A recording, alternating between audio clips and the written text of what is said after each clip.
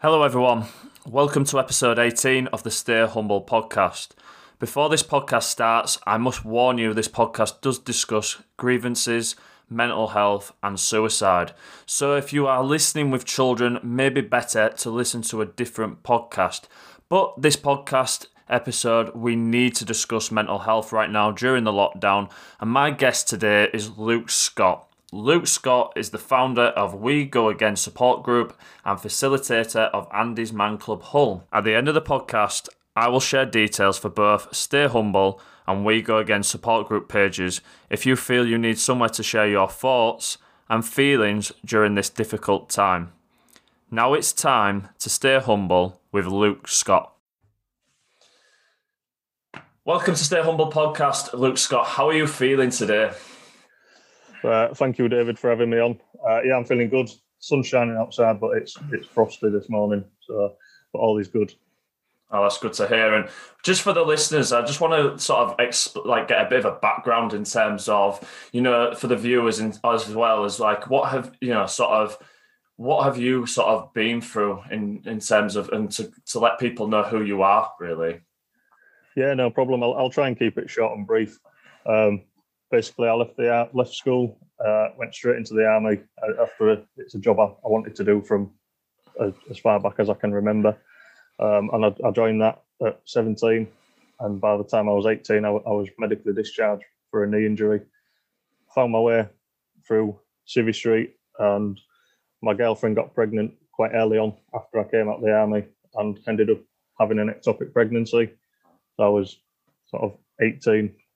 About to be a parent, and then getting all excited about it, and it sort of come crashing down for both of us. And then we sort of got through it, muddled through it at the teenage years, not knowing what we wanted to do, and still probably been quite immature, to be fair. But I think the child would have made us more mature as people and adults, and would have had that responsibility. So there was a lot of grief going on. We didn't deal with it very well, I suppose, in a relationship. Things got a little bit tough. Ended up splitting up, being on and off for a little bit. And then we got back together.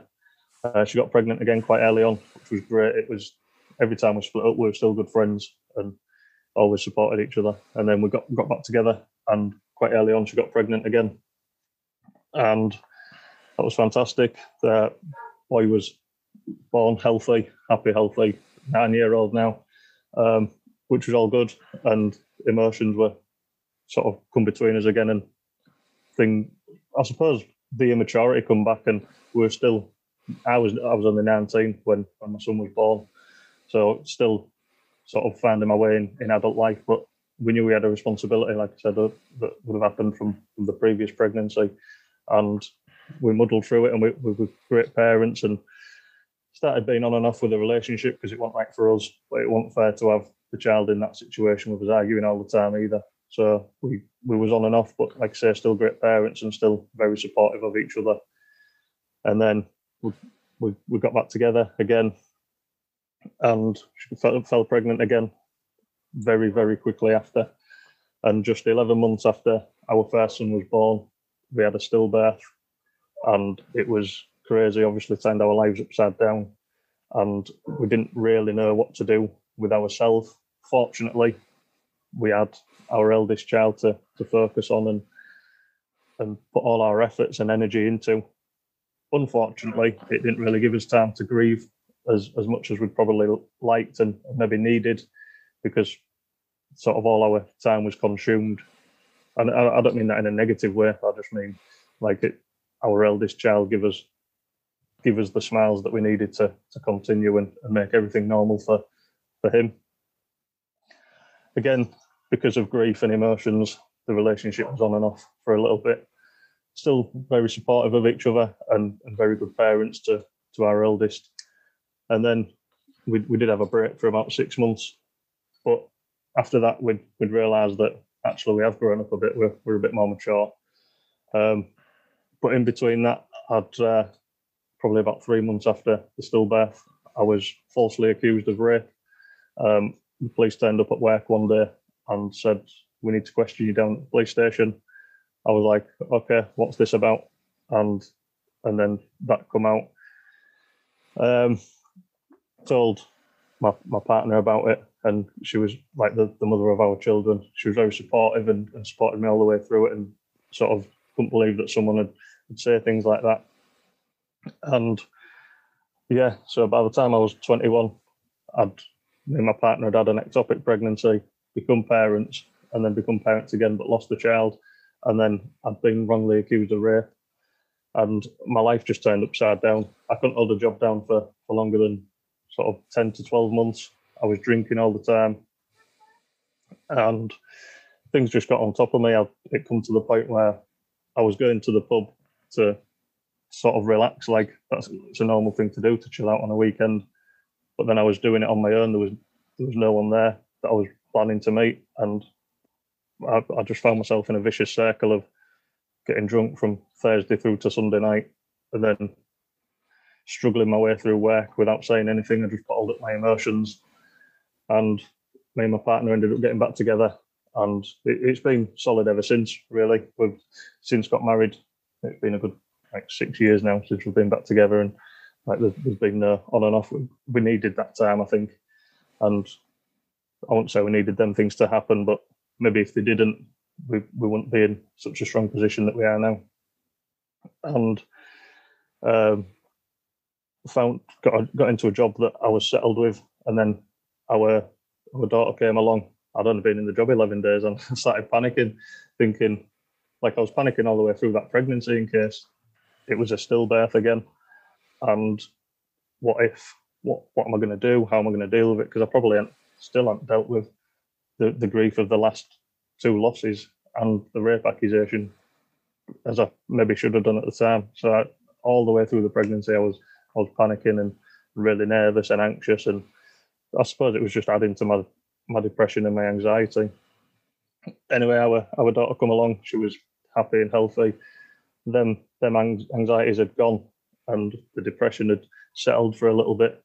And it come to Christmas Day 2017. Our daughter was born in February 2017, so it would have been a first Christmas, all magical.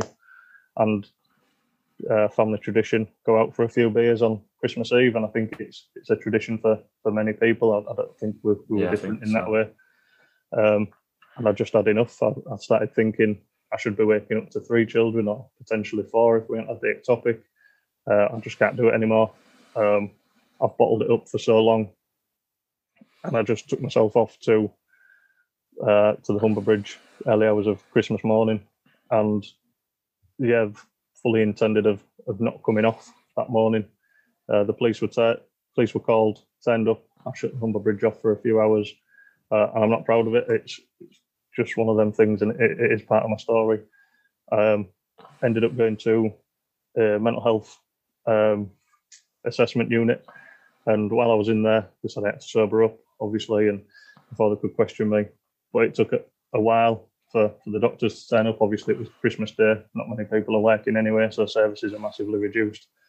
They questioned me and said, "Are you all right?" And bearing in mind, I'd been brought off the Humber Bridge by police in handcuffs just a few hours before. I said, "Yeah, I'm fine." And with that, they let me go. And the police took over from there, took me back to the police station and questioned me. Had a Christmas dinner in the police station. Terrible. Warmed up lasagna, and I think the meat was green. It was awful. What did you think about that, though? Can I just ask about, the fact that they let you go on Christmas Day? What do you think to that in terms of your mental state at that time? Should you have been kept in longer, or do you think that was I think so. Now? Yeah, I think I probably should have been kept in longer, 100%. And at the time, I thought, well, yeah, that's all right. I've still got these suicidal thoughts. They've let me go. I've almost got a second chance to do what I wanted to do, and it's not obviously a positive thing to do. But it's the way that I was feeling. I could see everyone else's life around me better without me in it, and that includes my parents, my brothers, even my children, and my partner. I could see better without me in it, and it seemed like the last option, and I didn't want to cause anyone else any pain from my, I suppose I felt like a burden to everybody, and the weight had been lifted off their shoulders had I have been successful. But what changed your mind? Sorry, can I ask what changed your mind not to do that in a sense? Yeah. When I come out of the police station and started reflecting over the next few days of what had happened, and sort of everyone was rallying around me, and it was, I suddenly had a change of mind, and not necessarily a change of mind, but I realised that people did care for me, and they were there. And a couple of months went down the line, I thought something needed to change. I thought I was handling it well. I'd started exercising a bit more. And then just 11 months later, in November 2018, I was back up there again. And I suppose in hindsight, only looking back now as we're doing this, that I'd stopped doing everything that I'd initially done after Christmas Day. I'd stopped opening up, I'd stopped talking because I thought I was doing all right. And then, like I said, November 2018, I was back up there on the Humber Bridge with the exact same intentions. Police turned up again, and they took me back to the mental health assessment unit, the same one I was at just 11 months before. And this time, I suppose, it wasn't a case of saying, yeah, I'm fine. I wasn't trying to bottle it up anymore. I suppose I was now in a position, I was sat in the same room where I'd been just 11 months before, thinking, I've got 2 beautiful children back home. I've got a beautiful wife, and I've got all of this beautiful, well, she was only my girlfriend at the time, she's my wife now.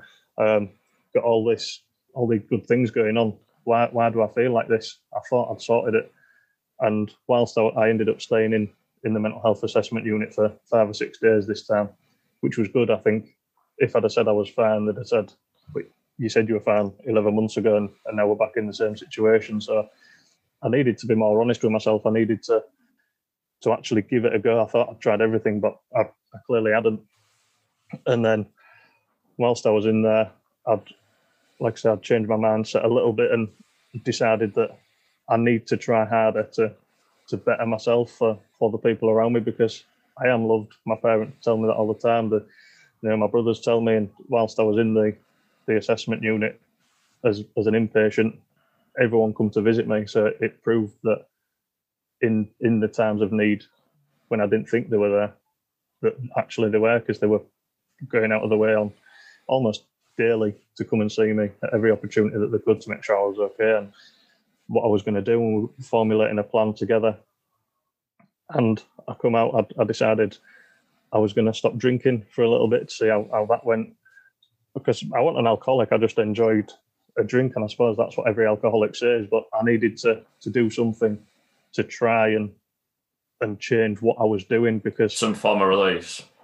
Yeah, because the same thing that I was doing before to help or prevent how I was feeling obviously wasn't working, because that's why I was back in the situation. So I decided to try and stop drinking, and that worked. I started running a bit more. I've always been into fitness, and when I first went for a run, I stayed in the house like 3 days after I'd come out of hospital. Couldn't move. I could barely move out of the bedroom. I was like sort of too anxious and depressed to even move. I decided to go for a run and get some fresh air, and I'd probably done about half a kilometre, and started struggling a bit and thinking, why am I even bothering? And even the sort of dark voice inside my head said, like, come on, don't give up that easy, at least give me a bit of a challenge. So I carried on. I ended up doing 10k, which I thought was fairly impressive, because I hadn't ran for a few months, but I'd always been into fitness, and I've always managed to keep relatively fit. And then I kept on doing it daily, and I ended up losing my job because I was a bus driver. The DVLA revoked my bus licence, so I couldn't drive. They took my car licence off me as well for 3 months. I've managed to get that back. I ain't got my bus licence back yet, though, because there's all medical practices and things that you need to go through, but I'm not too bothered about getting that one back. And I suppose the stopping drinking was a big part, but I used to run past a pub. Like if I was on my way back home, I'd run past the pub that I used to go drinking in to see how strong-willed I was. But I purposely didn't have my wallet on me, and I was in running gear, and I stunk. So I thought, if I want to go to the pub, I've at least got to go home get a shower, get changed, get my wallet and come back. And by that time, I can't really be bothered. So I was pushing the boundaries of my own willpower, I suppose, at that time. And I hadn't such a drop of alcohol since. I think it's 800 something days teetotal now. And my last drink was the night or the early morning of when I attempted suicide for the last time, hopefully the last time, which was back in 2018. So. Yeah, you know, like I read your story, like I said, as research, and it's really like sort of really got to me in terms of the fact like we are probably the similar age to each other as well, and to hear like what you've been through, like in your, is it 30, 31 are you now? 29. 29, sorry, even 29. Like I'm 30, so for me, like to hear like your stories, you know, to hear what you've been through was just really hit me in terms of, and like I say, I would like to ask in terms of like what was like a turn, like in your emotional state? What do you feel was the turning point? Was it the alcohol, or was the other things that sort of turned it? Like, you know, the sort of feeling of, you know, like leaving your children, like you say, you attempted suicide. Like, was it leaving your partner? Was it leaving your children? And the family? Was that the catalyst in terms of changing your emotional state?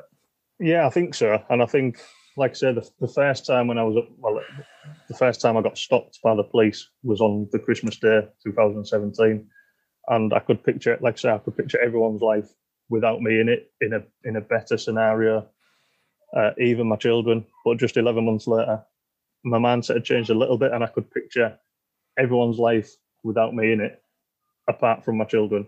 And I thought, which is maybe quite selfish, to think like that, but it was probably them that saved my life in terms of stopping me from doing it and going through with it, thinking actually my parents might still be better off, my partner might still be better off without me around.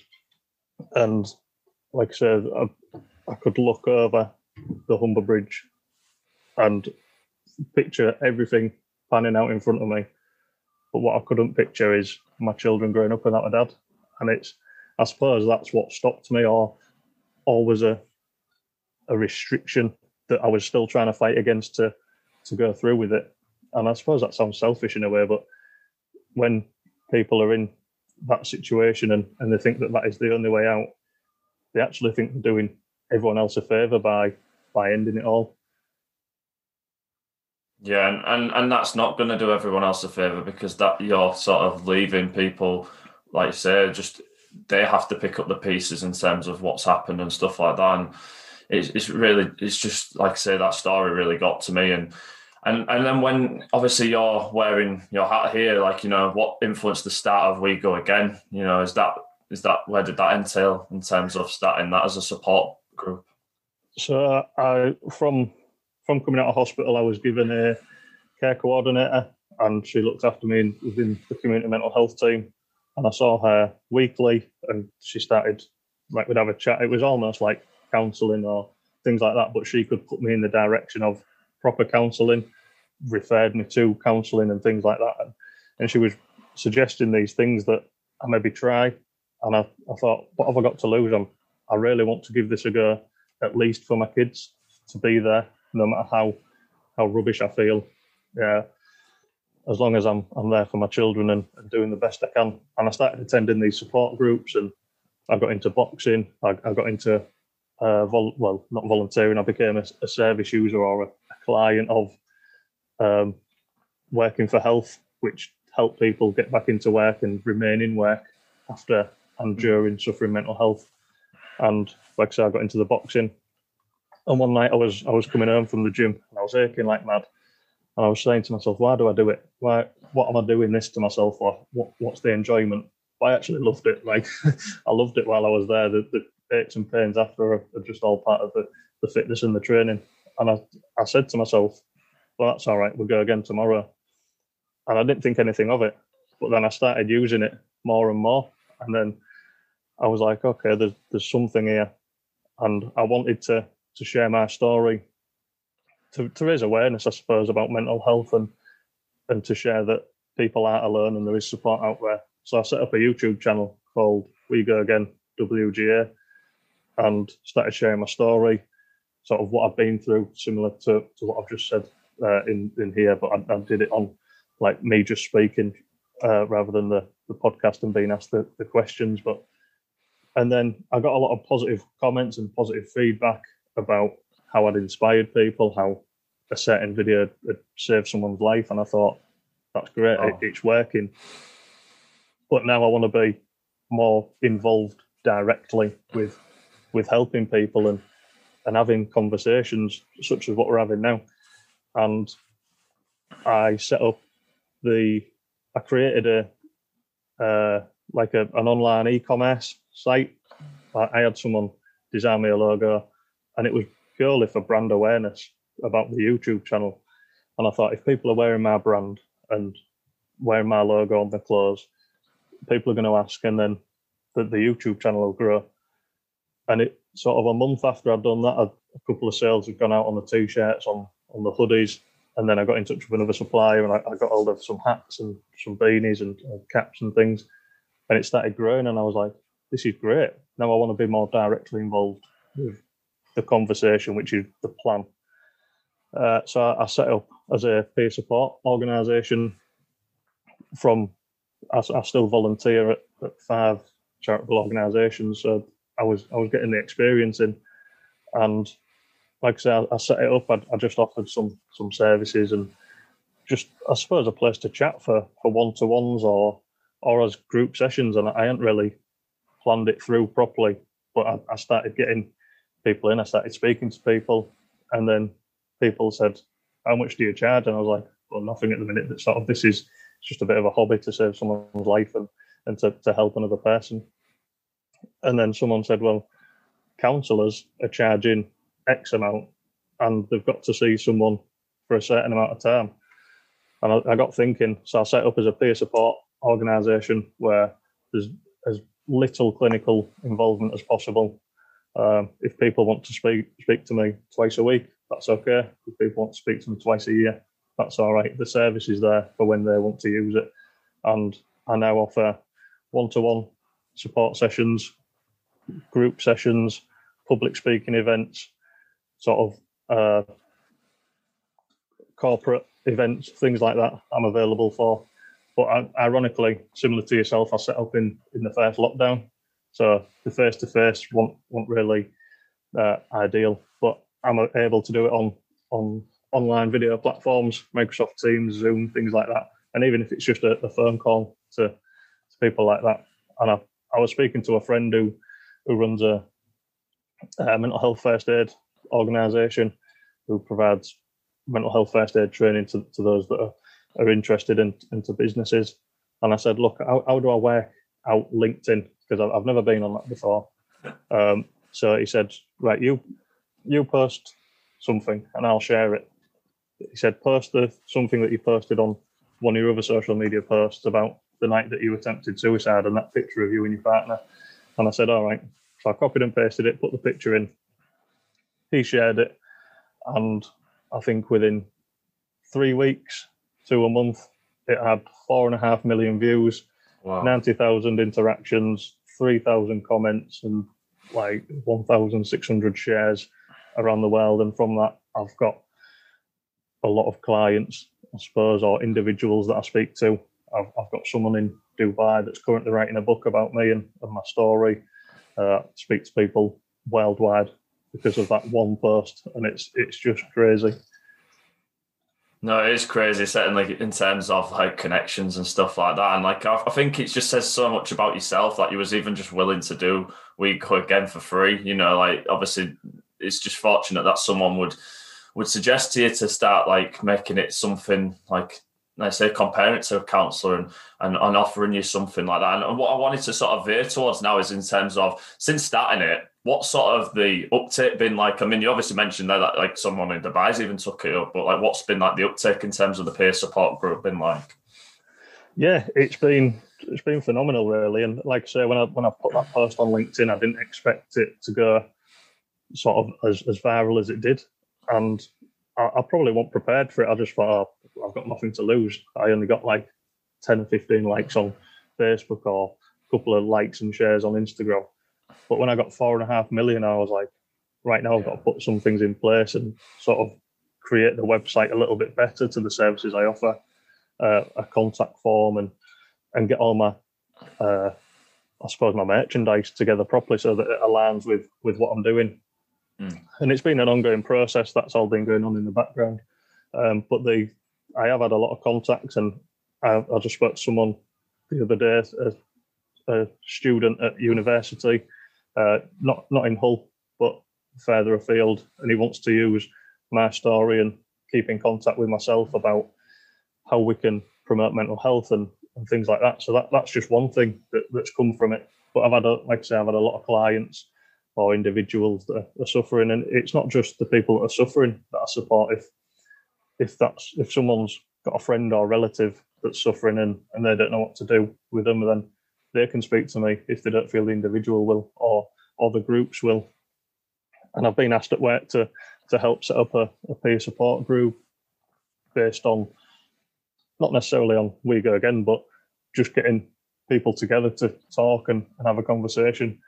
And sometimes some of my clients will contact me, they'll book in a session, and then on the morning they'll feel, actually, I feel all right today. That I don't think I need to see Luke or have that chat. I think I might maybe postpone it to next week. And that's absolutely fine. We can rearrange. And I work it all around my 9-to-5 business, which is good, I think, because the majority of people will work the 9-to-5, Monday to Friday. So I'm able to offer that support when they're struggling at home alone because of the restrictions and the lockdown and isolation.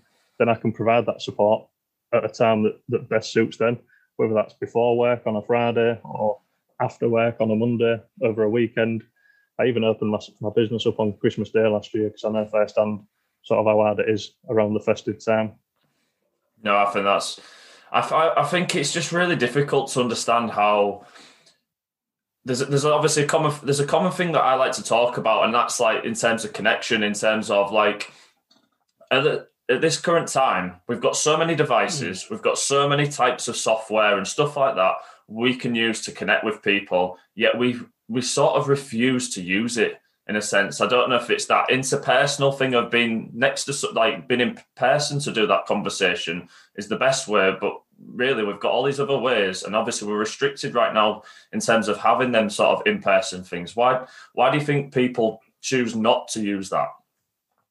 I think there's still the stigma that's attached to it, and obviously in sort of mine and your role is doing this podcast is to build up that rapport with people. And I suppose from my lived experience and the people that I'm supporting and helping, there's almost that first 15 minutes of building that rapport is broken down because we already know, everyone knows what I've been through, which is why they're coming to me for the support.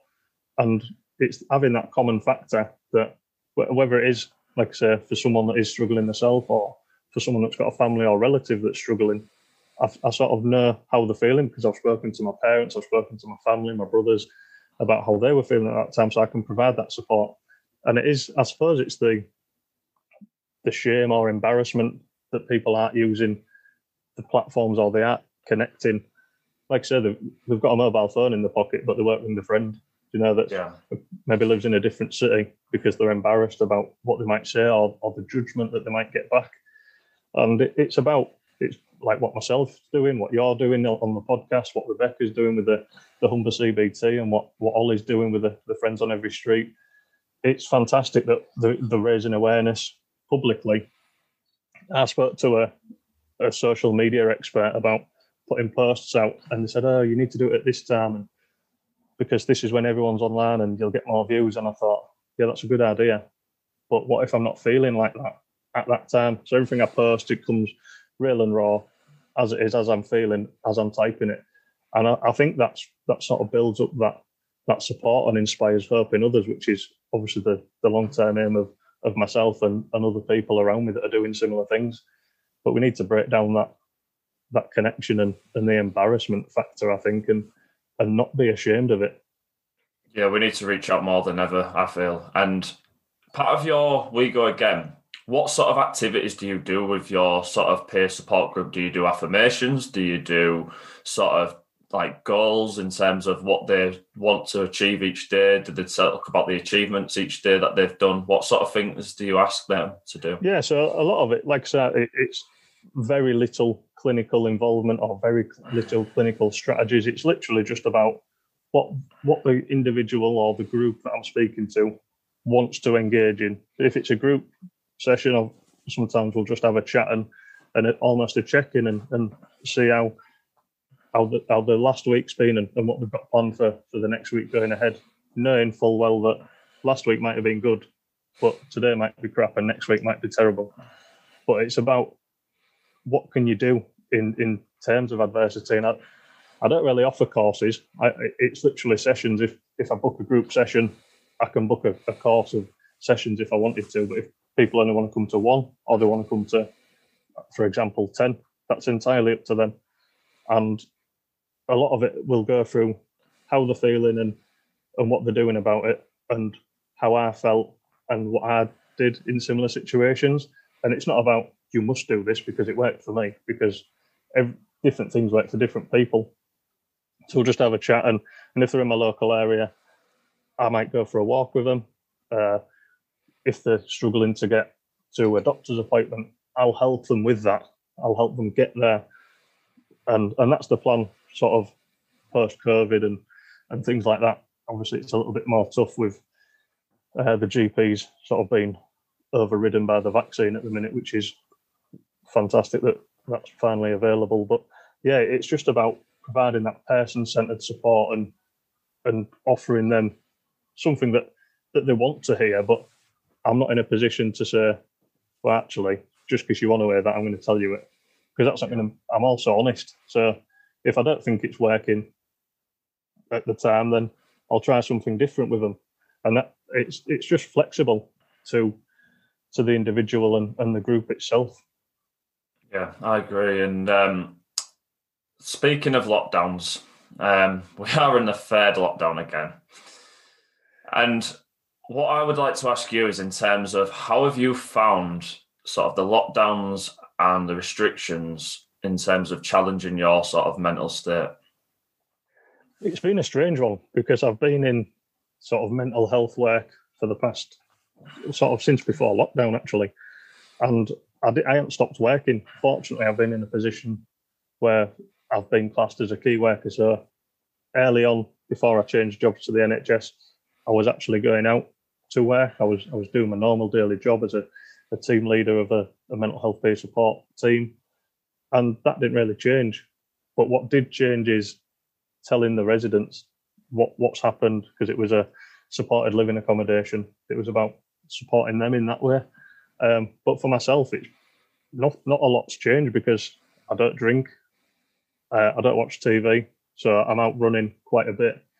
But obviously there has been the challenges of homeschooling. I've got 2 young children, a 9-year-old and a 3-year-old. So there has been challenges that everyone is facing. Fortunately or unfortunately, now in the NHS, I'm working from home, which has its pros and its cons, like everything does. I like to be out and about. I like to be doing. I like to have that face-to-face contact because I feel that you get the raw emotion and you get better connection face-to-face. And it is frustrating because I'm a real people person. And although I don't drink, I'm happy to go in a pub and socialise and sort of have a laugh and a bit of banter with my friends or my family. It has been tough, and it's tough for everyone. And I've said before, a lot of people say we're all in the same boat, but we're not. We're all in the same storm. We're all in different boats, unfortunately. Yeah, I think we really haven't maybe appreciated how lucky we were in terms of socialising with people. And I think we've now been able to appreciate the little things in life now in terms of having them sort of social interactions with people and just taking for granted like them times maybe where we were spending time with family and going out for meals and stuff like that. I think they're the things that I really think that we will really cherish once this all ends, where we can actually go out and do what we want to do. And hopefully the vaccine will hopefully speed this up, and hopefully that we're able to go back to some form of normality. I think that would be such a great thing to see in the future. And I'd like to ask you in terms of for people that might be struggling during this lockdown, what 3 things would you suggest to help them get through it? What 3 things? I like these. When I first came out of hospital, I used to use the term "what 3 things," and it was a daily task list. And after you've done the first 3 tasks, you then write another 3 down. But these are tasks that doesn't matter whether you get them done or not. So when I first came out of hospital, my first 3 tasks was get out of bed, get dressed, make the bed. And sometimes it would take me a week to even do that. But then the time that I'd completed it, and I had to write another 3 tasks, was brilliant. And then you build on from there. So that'd be one of them. Write down a small list of things to accomplish in the day that actually aren't going to matter if you get done or if you don't. It's not something that's going to play on your mind.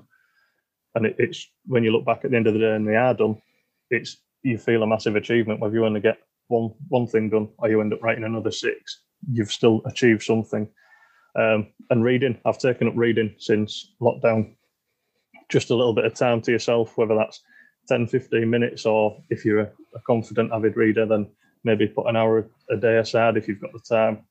And my third and final and probably most important is get outside while you can, whether it is just a walk around the block, walk around the park.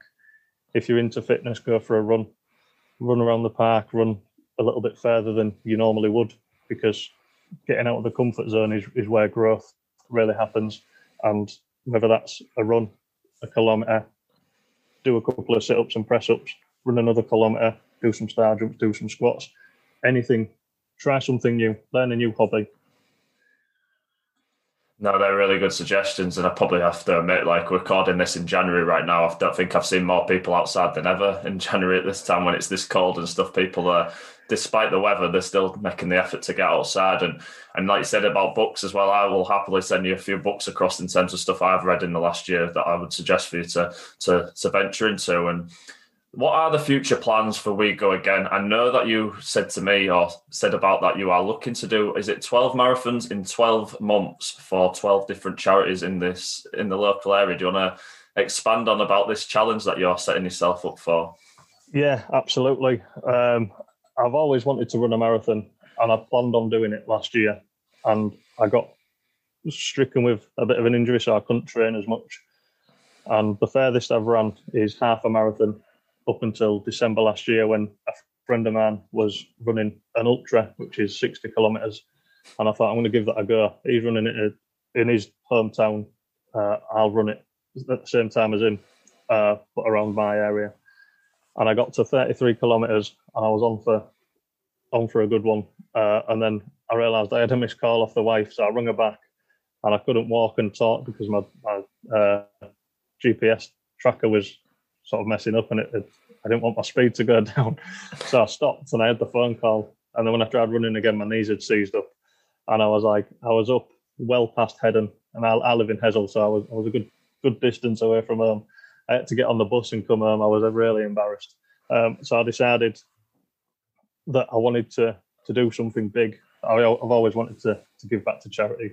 So I decided that I'd run 12 marathons in 12 months for 12 organisations in my local area. And the organisations are Andy's Man Club, which I happily facilitate at, Working for Health, which is another organisation that I volunteer at, getting people back into work or remaining in work through the battles of mental health. Paul for Brain Recovery, who help people with acquired brain injuries to have that support that's available from Paul, who founded the organisation after his own brain injury. I volunteer for them as well. I'll be donating to We Go Again. I'll be donating to Mind. Tell me, I've got a list written down here. And I will be donating to SANS, Stillbirth and Neonatal Death Society, which is the charity that helped me and my partner when we lost our son to stillbirth. I'll be donating to Oscar's Chance. I don't know if you know Oscar, is a son of a friend of mine who's got forelimb cerebral palsy. So they're always doing charity fundraising events to raise money for his physio and the equipment that he needs. Another charity I'll be donating to is Rue's Army.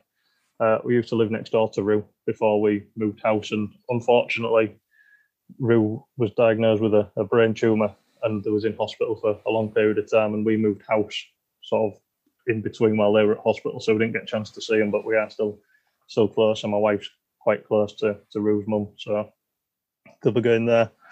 I'll be also donating to Movember, men's health organisation for prostate and testicular cancer and men's mental health and suicide awareness.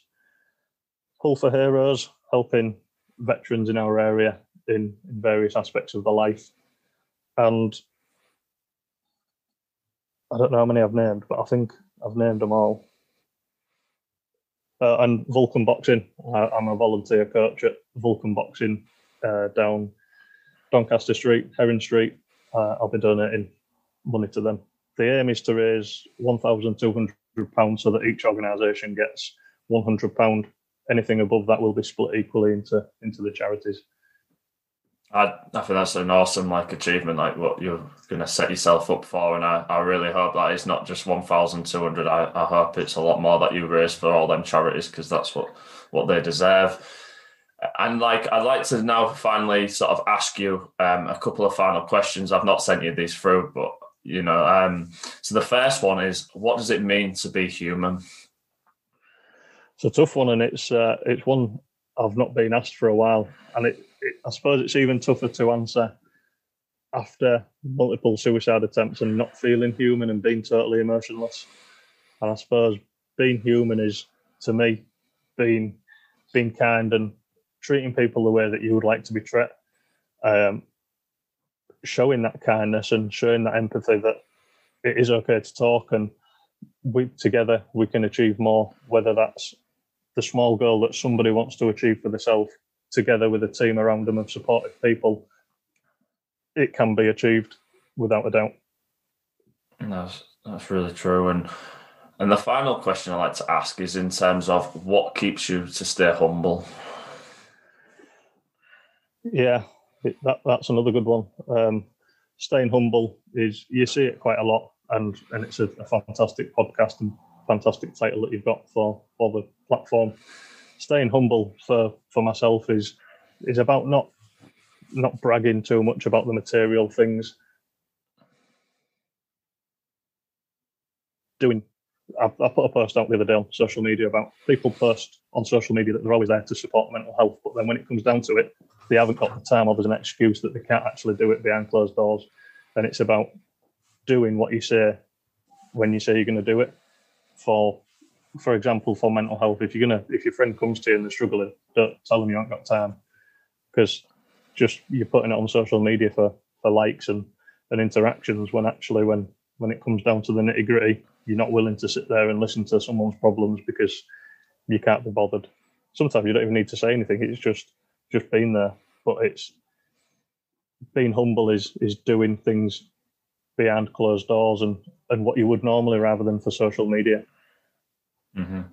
And Luke, what I want to do now is give you the opportunity, sort of a platform for people to reach out to you. If we go again in terms of where can people find you, in, sort of social media, or where to search you up, really.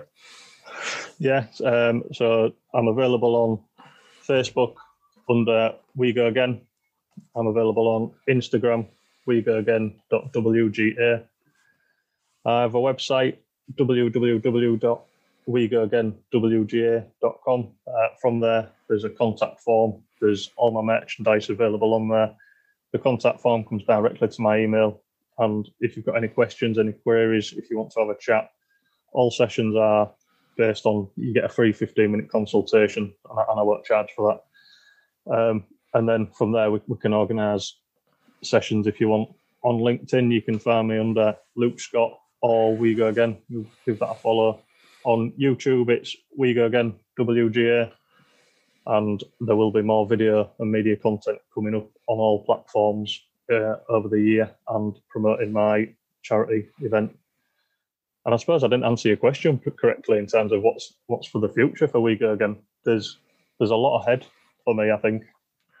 I want to effectively. I run as a non-for-profit organisation. All profits that I make after business costs do go back into various charities in the community and nationwide.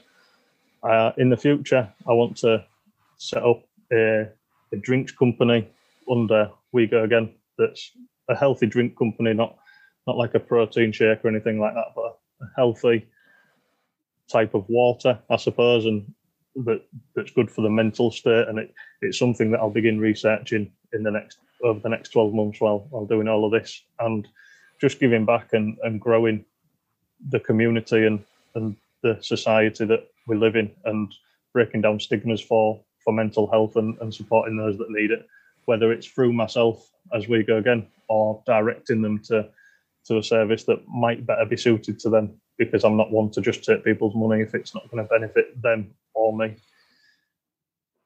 Yeah, I really hope that this conversation that we've shared for the duration is going to help people. You know, people that listen to this podcast. I hope that this, if they are going through a bad time or they're feeling the effects of lockdown and stuff like that, I really hope that just us two speaking about it, that is going to help people. And like I say, I'm certainly going to share that in the podcasting notes as well, in terms of, you know, any helplines or certainly your contact details as well to help people. And I really thank you for coming on this podcast and sharing your story. You know, it's a story that people need to hear, and I really appreciate you giving me your time for coming on today and sharing that. So thank you, Luke, for doing that today.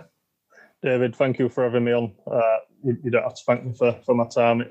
It's what I do, and it's what many other people do. If I can get the word across to even just one person about reaching out and speaking to somebody, like I say, whether that's myself or yourself or just a friend or family member, to start opening up about the mental health if they're struggling, then together we've achieved something.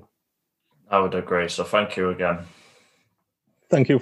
Wow, that was a deep conversation. And if this podcast has affected you, I have a few helplines or support groups to help you during this difficult time. If you are based in Hull, there is Let's Talk, and their number is 01482 247 111. Or if you're in the East Riding, Rapid Response is 01482 301 or 701. Or if you're looking for any support groups or support bubbles, then there's my support bubble or Stay Humble support bubble. And if you email me at podcaststayhumble@gmail.com, or you could contact Luke, and his is through We Go Again, which his email address is wegoagain.wga@outlook.com.